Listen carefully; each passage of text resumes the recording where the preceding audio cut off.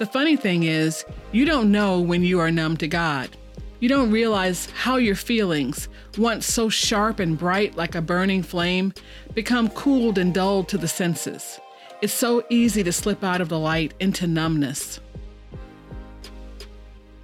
I'm Yvette Walker, the host of the Positively Joy podcast, where we discover that joy is not a feeling, it's faith. You can find previous episodes at positivelyjoy.com or wherever you listen to podcasts. However you found yourself here, you are welcome, and I believe it was truly God-destined. We are in season 3, and this season has taken the podcast into the vantage point of what joy is. I'd like you to listen to each episode this season through the lens of how Jesus Christ defines joy. John chapter 15, verse 11 reveals this when Jesus tells us to keep the Father's commandments and abide in his love. Jesus says, "These things I have spoken to you, that my joy may remain in you, and that your joy may be full." Enjoy, and I pray you receive the message the Father has for you. Hi. Throughout this past year of the podcast, and even a little bit before that, I've been trying to rethink my relationship with the Lord and get closer to him. And so I've been thinking about my own history and testimony. What is my testimony? It's taken me a long time to figure it out, and that may seem silly. You think you'd know your own testimony, right? But unlike many, my testimony was not one critical, dramatic event that changed my life.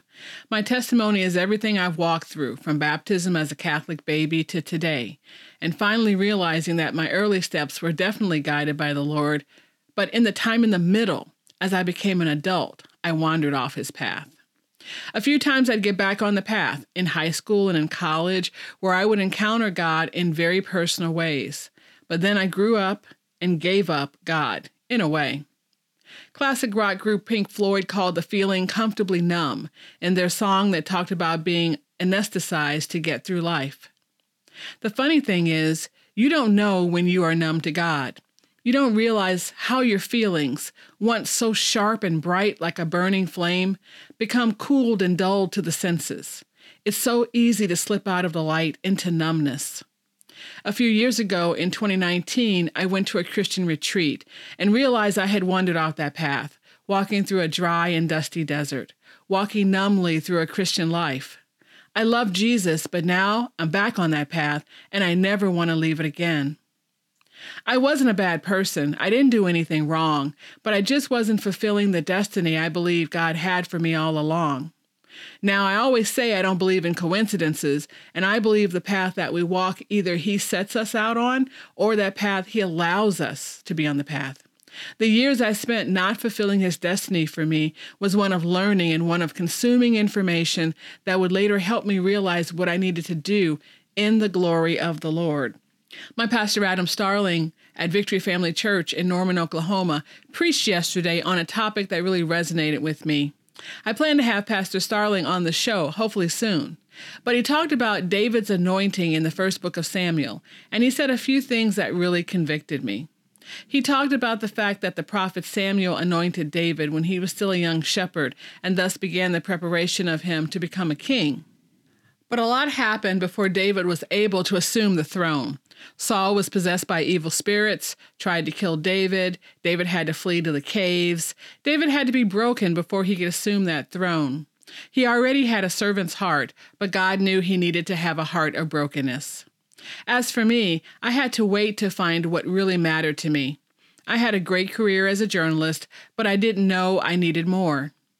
Years later, I knew that God wanted me to start this podcast, but I really didn't know what he wanted me to say. And since I was a journalist, it was pretty easy for me to interview people who had amazing testimonies. But I believe he's really been tugging on my heart to fully understand my own testimony and start to deliver that message. And I think it's a message that will relate to a lot of people. Again, there's no big event. There's no tragedy. Of course, I've had sadness in my life, as have we all. But I've been very fortunate that I haven't experienced some of the things that many others have experienced.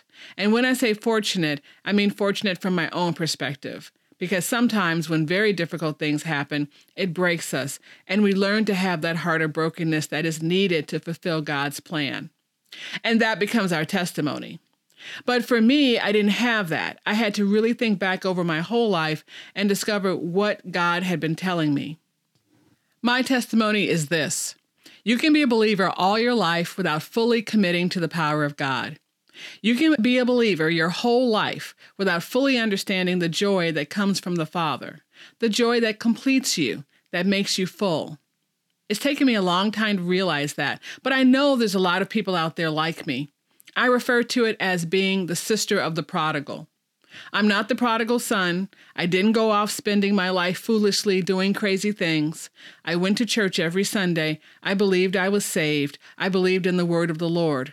But believing and not fully acting on that belief is not the same thing. And so as the prodigal brother stayed home to help his father, so I did what I thought a good Christian had to do. And when the brother became angry and jealous when the prodigal came home and received all the favor, so too did I envy others who received worldly favor. But the father had to remind him what real love is and what real joy is, because his brother was lost and was found. We don't know if the brother of the prodigal did receive that message or fully understand it, because that parable doesn't tell us what happened. But I can tell you what happened to me. I did find that joy, that rich, rich relationship with God. I understand how life is complete with Him. When I was a little girl, I heard His voice. Now I'm listening again. Now I'm not perfect and I don't hear Him all the time. Like you, I struggle to find my quiet place to hear His voice. But I try, and I have heard His voice after years of believing He stopped talking to me. He never stops talking to you. We all just have trouble hearing. So I encourage you today to look at your life and ask yourself, what is my testimony? If you're like me and you've been sailing at a level 5 of life, never rising to a higher level, is it because you are numb? Turn to Scripture to find the answer. There is our own testimony, and there is the testimony of the Lord. Only when we understand and abide in God's testimony can we find our own. Table Talk magazine discussed God's testimony and how understanding who He is helps His people trust Him. Quote, His character remains consistent, for He is who He is and does not change like the blowing wind. There is no shadow of turning in Him. Because He is not capricious, He can be known, He can be trusted. His words are a true revelation of Himself, and we need not fear that. Such was good news for the ancient Israelites, and it remains good news for us today. Check your God temperature. Have you been running cooler than normal? Are you comfortably numb? Go to positivelyjoy.com and click the Talk tab to tell us how you're feeling. Or join the Positively Joy Facebook community and let us know. I'll create a post that you can comment on. You've been listening to Positively Joy. Thanks for spending some time with us. Go to our website at positivelyjoy.com, where you can subscribe and follow, find previous episodes, seek inspiration, and check out our cool merch. Go to the Talk tab to leave us a message. Special thanks to Morel Sanders for our podcast music. And as always, farewell for now.